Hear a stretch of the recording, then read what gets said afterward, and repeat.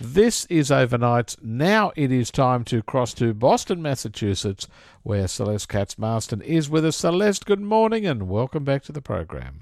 Good morning.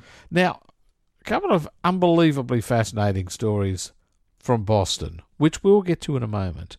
But before we get to that, a couple of stories from the greater United States, perhaps, that don't involve shooting down balloons, but are about drugs or, yes, medication, you might say. The first is what is now going to be available to be sold over the counter, and the other one is about a drug that is already being used by millions of people, presumably tens of millions of people, but others want to get a hold of it as well. Let's start with Narcan. What's the story there? What do people use Narcan for, and why has it not been available over the counter before now? Yeah, Narcan is a drug that is generically marketed as naloxone, and basically it's what you give somebody a shot of if they are going into an opioid overdose, if they're sort of you know tranked out or slumped out and they're in a fugue state, I guess, kind of sort of comatose. You give them a shot of this to wake them back up and bring them back to life. And generally this would be administered by hospitals or ambulance corps and things like that. But now the FDA is looking at making it widely available. Like, you could pick it up in the pharmacy, you could pick it up at the supermarket, and just have it on you in the event of an overdose, or if you are around living with or working with somebody who is prone to overdosing on opiate drugs. And this is a big deal because we've had hundreds of thousands of people, 100,000 people or so in 2021 have died from overdoses. We're seeing a lot more cheap opioid drugs. Fentanyl has been a huge problem. People maybe more commonly think of heroin, but people are overdosing very quickly and they're dying. And this is a way to make basically a treatment for it, an emergency treatment for it, much more widely available. Okay, now, I mean, this is so disturbing in a way that it is now necessary that a drug that previously had been only used by paramedics or in hospital emergency wards to help people who were, in this situation is now going to just be available over the counter because so many people might need it. I mean, isn't that a disturbing thing? It's completely disturbing. It's terrifying, and people are taking prescription drugs, or what they think are prescription drugs, that are laced with fentanyl, which is super super powerful and only takes a very very tiny amount to kill you. And you're seeing people who think they're taking drugs recreationally for fun, that kind of thing, just dropping dead because they are getting doses that are tainted with fentanyl. But this is also for maybe people who are overdosing on drugs like Percocet, Xanax, things like that. And so, yeah, basically, they want to make this as easily available as going into your corner drugstore and buying a bottle of aspirin. Yeah. What are the side effects, though? Because I can imagine there are going to be people who are going to try this drug to see what it feels like without having taken an overdose. Well, supposedly it's not. I have to disclaimer, I have not tried it, but it's essentially supposed to be very, very safe. It's just supposed to counteract or blunt the effects of the opioid and wake people up. It is not a euphoric kind of drug. It's not like a psychedelic kind of drug. It's a treatment. It's an Yeah. intervention. So there can be some issues, I guess, with withdrawal, but for the most part, I mean, apparently it's even safe for like babies. Supposedly, if a baby, Oh, boy. gets their hands on medication or something like that, and they start to zonk out, you can give them this drug to revive them. Unbelievable. So people will be carrying this with them, or it'll be, available widely for, family members, perhaps. I'm Yeah, sure it's a good thing, but it is so depressing that we have got to this stage. it is, but I mean, is it more depressing to have to do this, or is it more Yeah. depressing to watch people die if they can be saved? And then, the question becomes, who will carry it? Will everybody start carrying it? Will it become a normal Unbelievable. thing, or will some stores be hesitant to carry it because they don't want people coming in to get it. They don't want to deal with people who are inclined to uh, Yeah. have to worry about protecting themselves from drug overdoses. Do you want those people in your store? So there might be an issue there. But on the whole, I think it definitely falls squarely into the category of harm reduction. If people are Okay. going to take drugs, they should be able to do something about it if something goes really wrong. Do we know how much it might cost, for example? Is this going to be, cheaply available?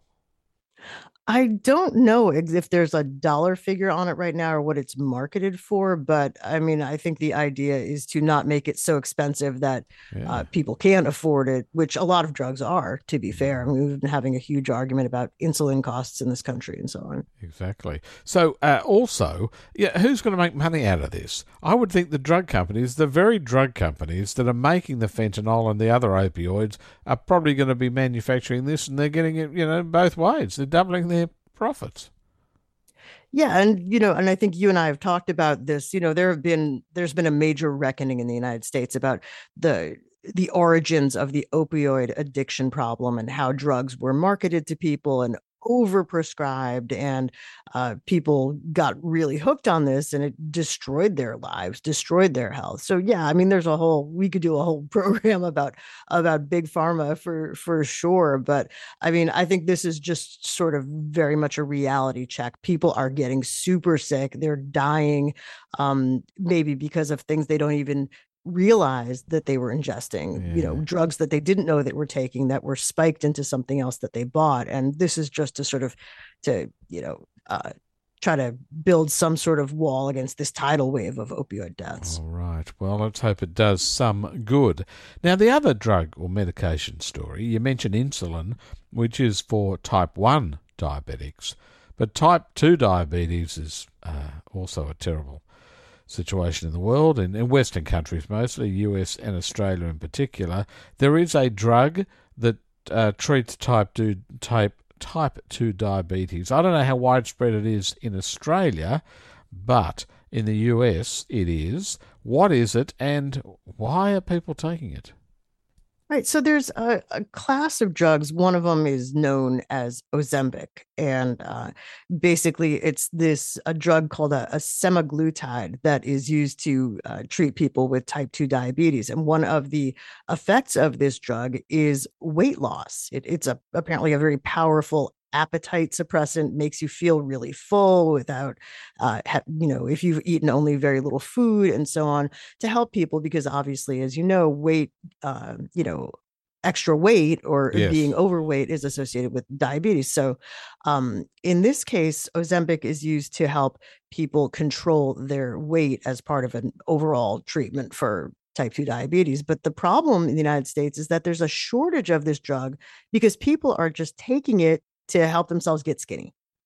And there is now not enough of this drug for people who Unbelievable. actually have diabetes, including supposedly like models, influencers, Elon Musk. I I know might one have of your known your they'd be your, involved. your favorite guys, but people have, he said, his prescription for or his formula for a lean body is not eating tasty food, but also taking drugs like Ozempic. Okay, hang on. Is it not a prescription drug though? How do people get it without a prescription? Or are they? I don't know. I mean, they buying it on the black market, or what's happening? I mean, it is, yeah, it is a prescription drug. It's definitely a prescription drug. It is not something that currently, like maybe Narcan in the near future, you can just go into the corner store and buy. But, a lot of drugs have what they call off label uses, which is it was not designed to treat this condition, but it does, or it works in concert with another medication to have an effect that is not what the drug was manufactured for or is officially prescribed for, but it works for something. I don't know if you think of just a random fake example. Say you had, I don't know, Well, I mean, yeah, you there had are many drugs yeah, that yes have side effects which are actually good. It could be, people taking aspirin or whatever for a headache, but then that has other, effects right. as It's a well. blood thinner or something. Yes, So, that's right. right. So, that kind of thing. So people are looking at Ozempic as people have been doing since, I don't know how long since food came into Mm. reasonably good supply of easy, fast ways to lose weight without doing any work. And taking a shot Yeah. of one of these drugs is apparently easier than like going to the gym. Well, it So, is. But the yeah, question is, okay, that is in itself is not a bad thing necessarily. If they want to lose weight and this helps them do it as an appetite suppressant, there are plenty of drugs that do that as well, I would think. It is the fact that they are getting it when people who really need it, those type 2 diabetics, are now perhaps unable to get it because people who don't necessarily need it to stay alive, which is what a type 2 diabetes drug does, then that's wrong. So they need to start manufacturing more of it. And the interesting thing is, how do these people get their prescriptions, as we talked about? Maybe they go to their doctor and say, look, I want to lose weight. Prescribe me this one. right. And look, I mean, obesity is a serious, serious health Huge issue. concern in the United States. It is a medical condition. You could have a big discussion about whether people are not exhibiting self-control or, they're looking for an easy way out. Some people are medically diagnosed with a weight problem that affects lots of other things about the rest of their health, their joints, their hearts, their digestion, lots and lots of things. But the concern again becomes, well, what about people who are actually diabetic? Yes. And these people are legitimately having trouble. And it's not just this one drug, Ozempic, it's a series of related drugs that people are trying. And yeah, there are some doctors who can say, well, this person isn't diabetic, but I'm writing for this drug Mm. because they have a legitimate weight issue that is contributing to problems with their overall health. So yeah, the people that end up with the short end of the stick, though, are people who genuinely need this for type 2 diabetes. Well, So other people Yeah, can look good. yes. Maggie texts in and says, I'm diabetic and have been unable to get my injections for 3 months because of people using it for weight loss. Now, I'd need some more information from you, Maggie, because injections are generally associated with type 1 diabetes, not type 2. And you're saying this is a drug for type 2. So I'd be interested to know, Maggie, if that is the case in Australia, that people who... hang on, just read another text. There's a crisis with Ozempic. I haven't been able to get one for 5 weeks, says Alistair, another of our texters. So the problem might very well be here in Australia as well, Celeste. Yeah, I think it is. And I think that, and it is an injectable drug. It is used for type 2 diabetes. And by the way, it's not cheap. So there may be some issue of people who can just afford this drug. Ozempic can cost over $1,000 a month. But there are people, and the people that I'm not accusing anybody, but there have been some questions about influencers and so on who are using this. And those are the type of people that can spend $1,000 on what is essentially a cosmetic treatment for them, but is a life-saving or a life-preserving drug for other people who Yeah. actually have diabetes. Well, in Australia, of course, we have the pharmaceutical benefits scheme, which allows, which basically the drugs like this are subsidised by the government, so you wouldn't be paying anywhere near that amount.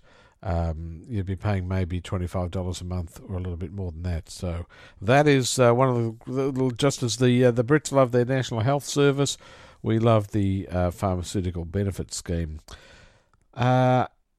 Celeste Katz Marston is our guest here on Overnights. But now, the devil made me do it. But what is the devil doing in Massachusetts? Yeah, this is kind of a weird one. And we have here in Massachusetts, we have the Boston, of course, is our capital, but we have the town of Salem, which was very famous and remains very famous for the witch trials and executions and all sorts of occult stuff, big around Halloween, but it's also a big tourist attraction. But in any case, it's also the home of the Satanic Temple. And the Satanic Temple has been at war with Boston, and particularly with the mayor now, Michelle Wu, who is our first female and Asian American mayor, just got into office. Before that, she was a city councilor. And so the Satanic Temple was getting really up in arms that they were not allowed to deliver the invocation, which is a blessing said at the beginning of public meetings in this country in lots of places and so on. It could be any denomination. They usually try to mix it up, but the Satanic Temple was not on the list. So they lawyered up and they tried to force Mayor Wu, who was at the time on the city council, to come to their temple and view one of their candlelight invocations and then talk about how they choose the clergy for Boston public government meetings. And so this went to court, and one of the judges just came back and said, okay, cut this out, stop filing these lawsuits, and pay the attorney's fees to Boston that they had to spend to defend this obviously sort of antagonistic legal proceeding. I mean, the thing is, if you believe in, the right to practice your religion, this whole thing about, I mean, I'm not supporting the Satanists in any way, but do they not have a right to practice their religion and have that, throughout the community as well? Why shouldn't they? Well, I think that when you get into the legal grounds, I mean, this is, I don't know if it's an organized religion per se. I mean, I guess Satanism could be considered and I don't know if it's an organized religion, but I mean, yeah, people have protections, certainly, of freedom of religion, freedom of expression, freedom of assembly, all these things. And that's fine. But just because they weren't picked for being involved in these particular invocations or blessings doesn't mean that they get to file like endless lawsuits. I mean, in this case, it was sort of punitive because they were trying to get her to come to Salem to do this on election day when she was running for mayor of the city of Boston. And, out of all the members of the city council, they happened to pick her. How random, right? Yeah. So, yeah. All right, okay. We wish them all the best. We don't, actually. By the way, Maggie says I'm type 2 diabetic, and we've been told we won't get any until March. Alistair is type 2, injected once weekly under the PBS, only a few dollars. So there you go. It's cheaper here, but you just can't get it at the moment, or at least Maggie can't, and I presume it's probably manufactured overseas. We don't know whether it's manufactured in Australia. And finally, Chinese restaurant. This is a fascinating story about former Harvard Business School professor Benjamin Edelman. He complained at a Chinese restaurant in Brookline, the beautiful suburb of Boston, where the Kennedys, JFK, was born. You can visit his house there. What happened? So this is a guy who was teaching at Harvard Business School. Apparently, he has like 4 degrees from Harvard, and he ordered Chinese food from a restaurant in Brookline, right next to Boston. And he says they overcharged him by $4. So, okay, he said that he looked at the items that he ordered from the restaurant, and the price of each one was $1 more than what was listed on their website. So he got very sore about this. And the guy is kind of like a consumer slash fairness crusader, I guess you could say. So he said, okay, you need to pay me treble damages. You need to pay me 3 times what you overcharged me. And they were like, we'll give you back the $4. Sorry, our website wasn't updated. It was an error. And he's like, no, you need to understand that this is a clear violation of consumer protection and trust between businesses and consumers. And he made a huge thing out of it. And all these newspapers and magazines wrote about this guy going after this very sort of local mom and pop Chinese restaurant. So anyway, as a result of this, when he came up for tenure, it turned out that he got rejected for tenure. And some people thought, or including him, I guess, that because he made a scene essentially about this, and Harvard did not want to be perceived as the kind of place that employs people that fight a local restaurant over a $4 overcharge, he didn't get tenure. And who knows? The big question is, how do you get tenure? Who actually knows what qualifies you or Hmm. disqualifies you? But now he's going to court over it. Now he actually wants to get unspecified damages and for Harvard to like explain and review their tenure process. But this is all over $4. Yeah, I don't want to say I'm on his side, but yeah, all they got to say is, I'm sorry, website's wrong. And then be nice about it, I don't know. I've Yeah, been, he eventually apologized. I'm sure he did, but too little, too late now. I don't know. I'm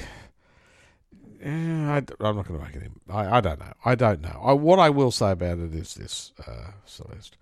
If you're looking for great wontons in Boston, go to the Hong Kong Chinese restaurant in Cambridge, just across the road from Boston, from Harvard, and you'll find the best wontons, deep fried wontons that you will ever have. So I'm just recommending that.